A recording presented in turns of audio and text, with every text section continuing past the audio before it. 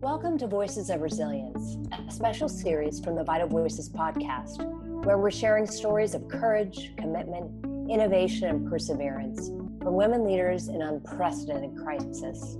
I'm your host, Elise Nelson. Today, I'm delighted to be speaking with longtime Vital Voices supporter and now board member, Sherry Rollins Weston.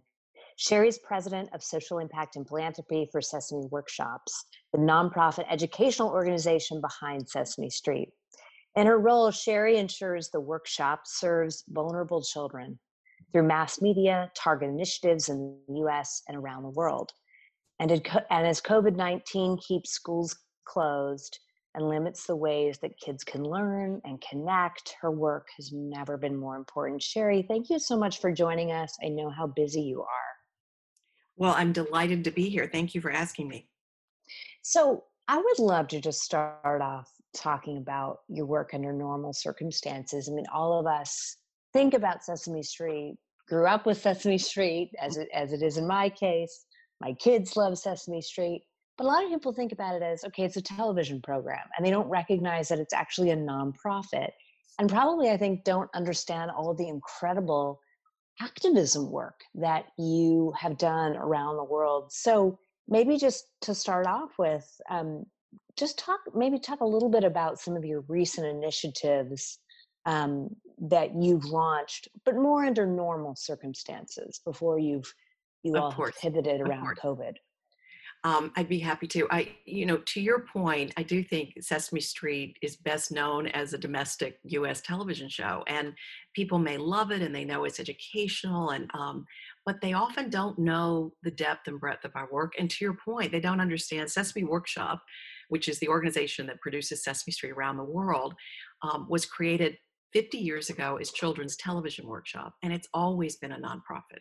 It was created as an experiment to see if television could be used to give less advantaged children the chance to arrive at school ready to learn. And for 50 years, we've been doing just that. And it's no longer, just a television show in the United States. We're in 150 countries.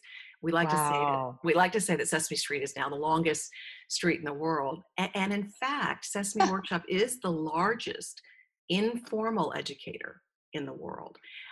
Because we're reaching children around the world, many of whom have no other access to quality early learning. And that's the power of media. The other thing I'll say is that the work I'm most proud of is in many of those countries, rather than just exporting the US version dubbed, we are creating local productions where it's the model of Sesame Street, but it's in their language, reflecting their culture, even new Muppets that are designed for children to be able to relate to them, whether that's a little girl named Zari in Afghanistan or a little Muppet named Basma in our Middle East work. And I think that is so powerful because we're giving characters to children who are powerful role models, and we're giving them storylines where they can relate and feel less alone. And in answer to your question about former initiatives or recent initiatives, we've also had a long history of addressing challenging issues that children face and doing so in a way that's non-threatening. They have these trusted friends, Elmo and Big Bird, and we work with local partners to reach children not just through television or media even, but through direct services, through home visits, through learning centers. And we learn from those partners, what are they struggling with? And that's led to our initiatives around homelessness, around foster care, most recently, parental addiction, because a lot of these issues people don't look at through the lens of a child. And Sesame can give parents and caregivers resources, tools for children to help them feel less alone, and strategies to help cope. And that's so important for children who are experiencing traumatic events or adverse childhood experiences. Now, you've been at Sesame Workshops quite a while. How long has it been? It's embarrassing because I couldn't possibly be this old, and I didn't start my career at Sesame, but I've been there over 20 years. And I would imagine not a dull day. And I know, when I think about the Sesame Street characters that I grew up with, as you mentioned, there are many new Muppets, and those Muppets yes, represent different cultures, but maybe I'd be so interested in explaining the process of how you decide to create a new Muppet. Why I feel like the Muppets have definitely become more certainly um, ethnically diverse, but also I think just representing girls' empowerment.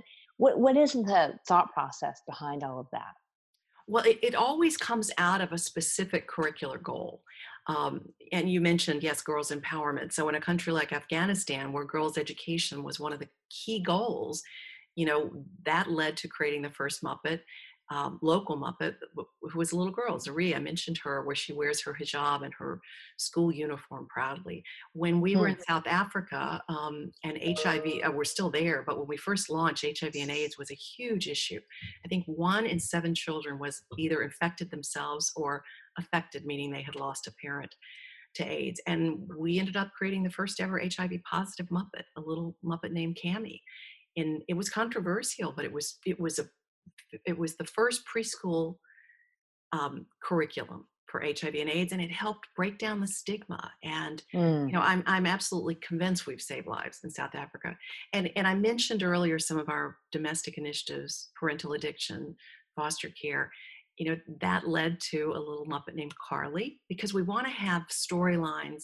And Carly was created in the foster care initiative, and she was in foster care. It helped to highlight that issue. And we extended her story when we did parental addiction, so that you learn that the reason Carly was in foster care is because her mother struggled with addiction. And this may sound dark, but it's not. We address these issues in a way that brings hope, um, breaks down stigma.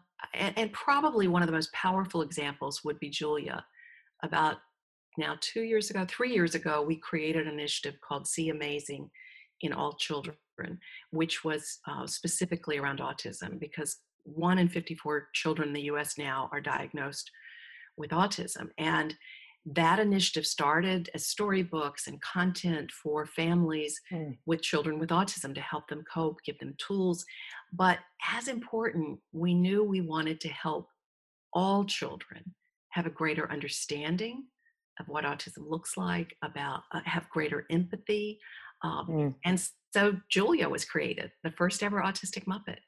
And she Mm. also came on the show. And, Big Bird can explain that, just because she doesn't look you in the eye doesn't mean she doesn't want to be your friend. And I'm, Mm. you can't imagine the reaction to Julia.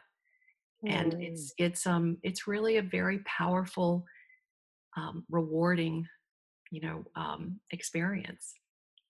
Mm. Oh, I'll bet. So, you spearheaded the partnership to create the largest early childhood intervention in the history of humanitarian response to support children in Syria. Can you tell us a little bit more about where, how you developed this idea and, just really what motivated you? I mean, it's such a huge undertaking, and I would imagine it took a lot of resources. Talk a little bit about that, and also just what the impact's been. Well, I'd be delighted. I mean, that was one of the most challenging things I think ever. During that process, how all-consuming it was. But it originated because, as I mentioned, we're always looking at what are the most pressing issues affecting children, and can we play a role? Can we help? And so, about now probably almost 5 years ago, it was, we were looking at the Syrian crisis unfolding, and the fact that more people were displaced than any other time since World War II, almost half of whom were children. So we knew we had to help. And we've had a long history in the Middle East with Arabic content in Jordan and Egypt and local productions. So, but we're not a direct service provider, right? I don't go in with my Mm. staff on the ground. We're there in production, but not actually serving children directly. So I went to the IRC. My staff pulled together a wonderful analysis. There's so many great organizations working there, and we looked at that. Numerous organizations, but we selected the IRC, the International Rescue Committee, because they did focus on early childhood. They cared deeply about research, which is key for us. It's in our DNA, and they were focused exclusively on refugee response. So I went to David Miliband and asked if he would join with us in a pilot. And we went to Istanbul to the first ever World Humanitarian Conference and announced our partnership, which is unusual for us because as a nonprofit, and the fact that IRC was a nonprofit, we normally don't announce something if we don't have funding, and we had no funding. But we thought, this would be a place to put a stake in the ground and hopefully it would lead to support. And it did. So we raised about $250,000 and we started a pilot with our Arabic content in Jordan, adapting it and doing research to test it with IRC being able to be empowered with this content for curriculum, for storybooks, for activities, for home visits, for learning centers. And that's when we heard about MacArthur. And MacArthur announced the first ever $100 million grant called 100 and Change to address a pressing issue of our time. And at Sesame Workshop, we immediately signed up, and then we brainstormed about what should the topic be, what should be the initiative that we select. And it seemed to me that our refugee work made the most sense. And so we went to IRC again and said, do you want to join us? And 19 months later, 1,904 applicants later, but who's counting? Wow. We ended up, in the final four and selected. And of course, when you apply, you never dream that would happen. But to your point, because of MacArthur's audacity and incredible philanthropy, we're in the process of creating the largest early childhood intervention in the history of humanitarian response. And what I'm so proud of is, we wanted to create a model that could be replicated, not just for children in the Middle East, but for displaced children wherever they may be. And we wanted, and I know MacArthur did too, to be transformational. Could this transform humanitarian response? You'll be surprised, but less than 3% of all humanitarian aid goes to education. Less than 3%. And now that these situations are so protracted and so long, if we're not investing in education, how can these children possibly have a chance to flourish? And I'm thrilled because within one calendar year, the Lego Foundation stepped up, inspired by MacArthur. They had never done work in the humanitarian space. I mean, they had been a partner and funder of our work in South Africa, but not in crisis settings.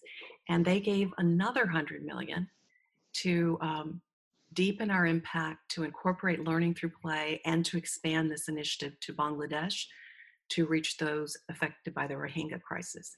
So it's a huge undertaking, but I think we're changing the world.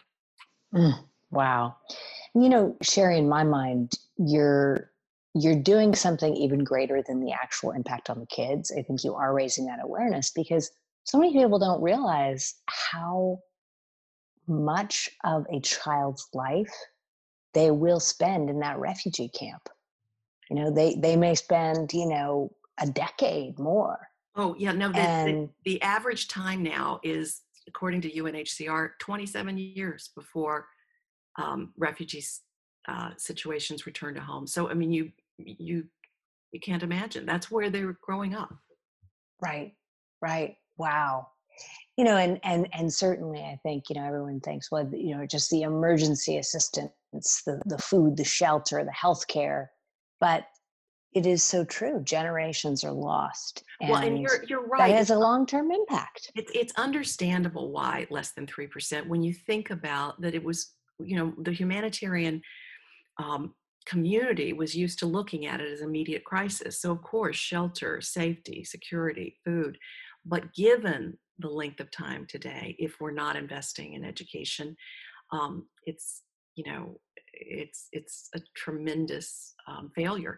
And the other thing is, we have so much science today. We have so much research to show that if you reach a child in the first 5 years of their life, when their brain development is faster than any other time, you can put them on the best trajectory for success long-term.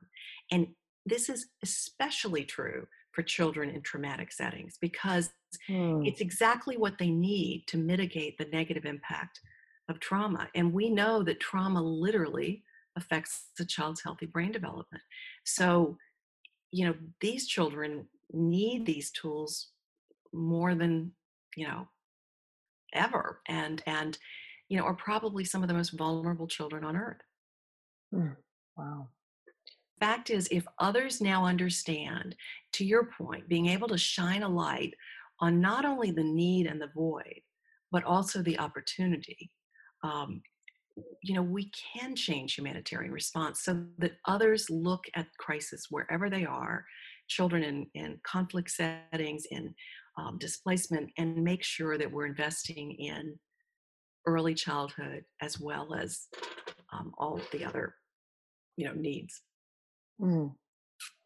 Obviously, now with COVID, speaking of trauma, um, it's obviously keeping so many kids home. And I was just thinking about you in those, sort of early days and thinking about, okay, so many kids are going to be out of school.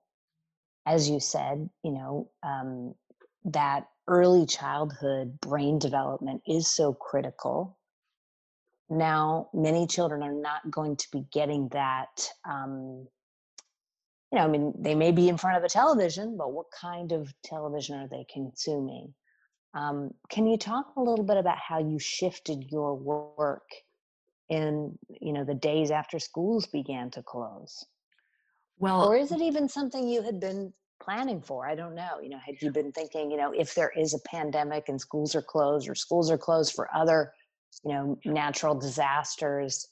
well, I I don't think, know if, yeah, no, I'm happy to address. I think one of the benefits we have is that, um, if you think about it, never has there been a greater um, need for media to reach children. So the very reason we were founded, to be able to provide quality education to children who didn't have access to school, to children who didn't have the same resources, is, more needed now than ever. So it really speaks to the power of educational content and reaching children through media when they can't be in a school. And it's not just television, it's WhatsApp, it's YouTube, it's mobile, it's high tech and low tech. I mean, we use whatever means to reach children when we know where and how they're consuming content.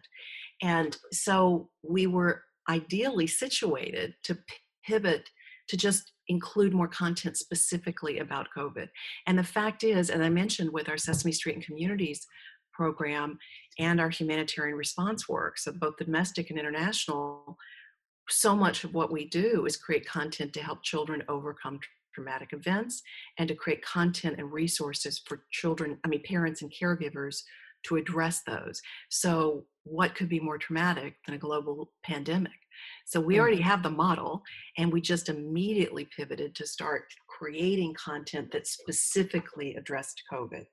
And we created something called Caring for Each Other, which are, as everything we do, they're all free resources. If you go on sesameworkshop.org, bilingual free resources, and it was, with a number of goals in mind to give children a sense of stability, to model healthy ways to handle anxiety, and to give parents these tools and resources to engage with their children, to let them know that it's okay to talk about this, to show empathy. It's really hard. Um, and we do everything from content around mindfulness, deep breathing, activity. You'll see Elmo teaching you deep breathing exercises. We did a partnership with Headspace with actual, mindful moments with Muppets. And these, materials to help children both with their physical and mental health, I think are so valuable. And I'll have to say, it's not just domestic. It's also, our PSAs around water, sanitation, and hygiene, which is something we've done. We've done work throughout sub-Saharan Africa, Nigeria, Bangladesh, India around WASH. And so we've continued to do that. That's more important than ever in the developing world. And I think our PSAs are now in 36 languages in 93 countries. Um, mm, and I don't know if anyone saw, but we did a wonderful special called Elmo's Playdate here in the US. And then we've done similar around the world. In the Middle East, we did a special with Ahlan Sesame, or Ahlan Simpson, which means welcome sesame in Arabic. And it's we're having to do it virtually. We're having to do it with the Muppeteers in their homes. It looks like a Zoom party, but it helps children, reflects their own reality because they're having to do the same. They're not able to be with their friends in person. And again, with an additional grant, we're now doing that in 5 countries around the world. And I'm so proud of this work. Hmm. So, for so many parents around the country and around the world that are home right now, working hard, trying to balance families, work, homeschooling, if it's still going on. My kids actually just ended their school, and now comes the really difficult work of what do we do with them for the summer. Obviously, summer camps, at least here, are all closed, rightfully so. It's a difficult state for parents trying to figure out, and yes, as you say, I mean, my kids are of that age where their brain is just exploding, and having them just, you know, roaming around in the backyard is not the best option. And so we are really struggling with what to do with them. What advice do you have for parents? I mean, what is the most important thing we should be prioritizing right now? Well, I Um, think I think the most important thing is to still have quality engagement with children. They learn from engaging with a caring adult. And as I mentioned earlier, that's the most important thing when they're struggling. So, there's so many important things. Keeping some sense of routine because children thrive in structure. Even though we know how hard this is on parents and how anxious parents may be, you really need to be sensitive to the fact that children pick up on your anxiety. And it's up to you to model healthy ways to handle that anxiety. And so continuing to engage, and I know how strapped. I have so many young staff who are young mothers and they don't have daycare. You're trying to both work from home and take care of children, and it's hard. But making sure that the engagement you have is quality engagement, making sure that you're listening and talking to them, even about tough issues. The most important thing is to be sure that you're um, talking to children about these, that you're showing empathy, that it's okay for them to feel sad or disappointed or it's unfair, but we'll be okay. And again, I think the resources we give are hopefully helpful tips for parents and even tools. One of the things I love about Sesame is the fact that it appeals to adults as well as children means that often the content we're creating is not just a tool for the child, but a catalyst for engagement between parent and child. And you mentioned how long I've been at Sesame, but I had this epiphany a few years ago where it dawned on me.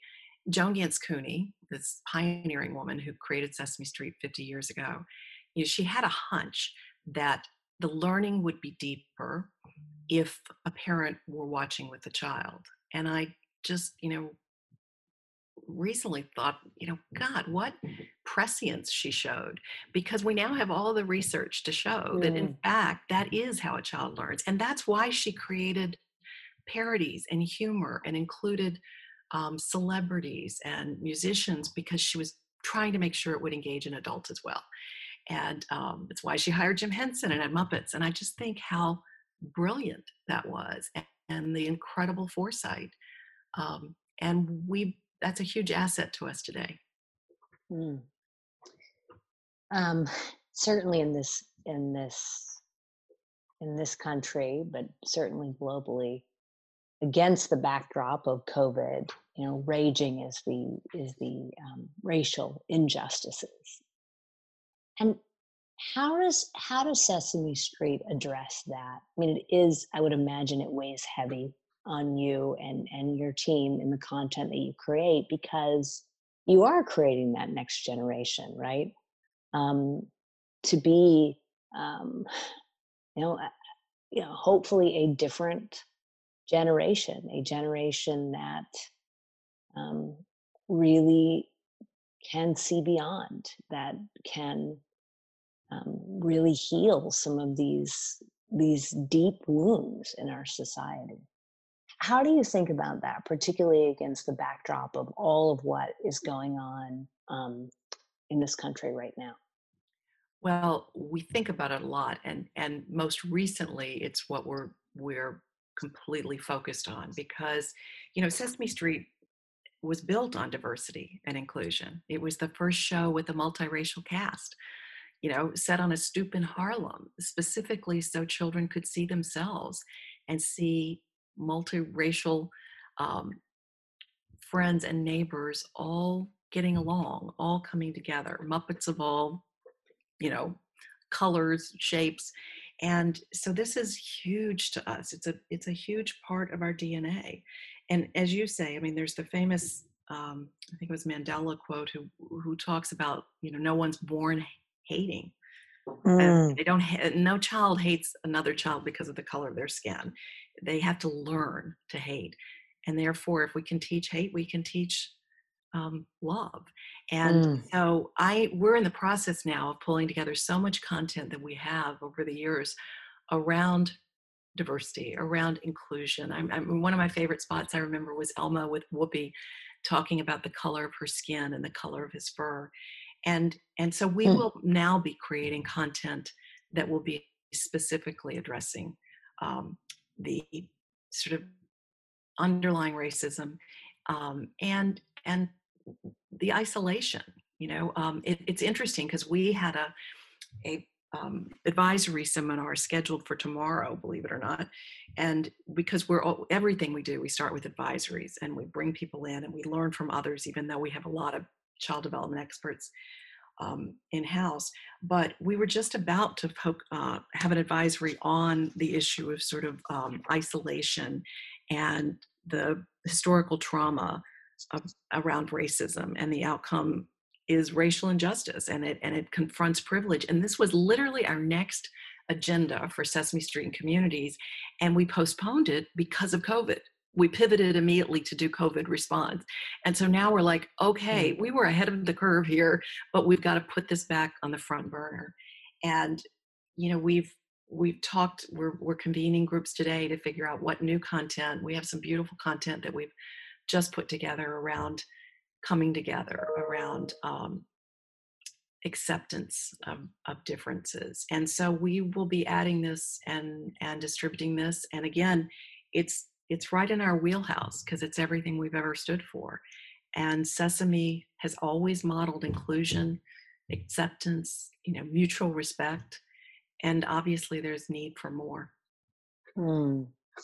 What do you think this crisis has told you, has taught you about leadership? Well, I am so fortunate because I am so proud of how Sesame Workshop as an organization has handled this crisis because our CEO, Jeff Dunn, we have an operations team, a small group that runs the organization, and we meet every single weekday for several hours. And we have ever since we began the quarantine in March. And he has sent, these really lovely but thorough and thoughtful emails to the entire organization. There's over 400 every single day called State of the Street, where he's sharing our thoughts, what we're doing, how we're responding, um, personal anecdotes, updates, and you can't imagine how much it means to employees. I do little virtual brunches every week with about a dozen employees that I don't work with every day. In my division, I have over 100 and some employees, and I'm with my direct reports so often, but not often with others, who don't work with me directly. And I want to make sure I'm still connecting with them and hearing from them and seeing them on Zoom and Teams, and so that we know what are the high points, what are the low points. And I feel like the organization has done such a great job of staying connected, to be there for one another. And we are so laser focused on two things. How do we still deliver on our mission, which is more needed than ever? And how do we take care of our people? And I think what I've seen in terms of leadership overall is how critically important communication is. To be Mm, transparent, to share the decision making. You may not agree with the decision, but if you know the thought that went into it, you at least know it's coming from a good place. And I know there are a lot of organizations where that's not the case. And so I'm enormously proud of our leadership, of our CEO, Jeff Dunn in particular, and I wish we had the same kind of leadership throughout the country. Yeah. Yeah. Well, I have to say, a daily, thorough note, that is no small feat for a Oh, no, it CEO. isn't. And it's, hey, listen, With all but, the other things. but I mean, it's so funny because in my staff meetings, two people are like, it's the highlight of my day. I look so forward to Jeff's email. Some have said we have our own Cuomo. And I think Cuomo is another example of what impressive transparency. People want to know you're being honest with them. This is going to be hard, but we can get through it. And so I think communication is one of the most important things. Absolutely. Absolutely.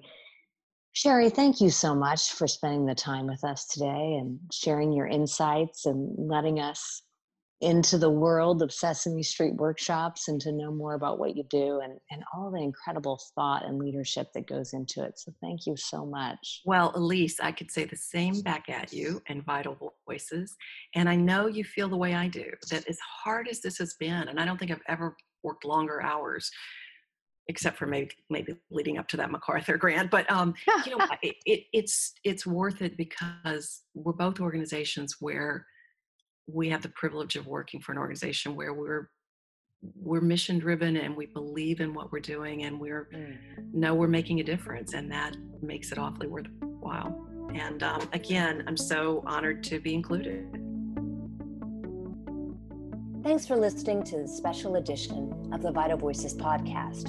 We hope that you're doing all you can to keep yourselves, your families, your teams, and your communities safe and healthy.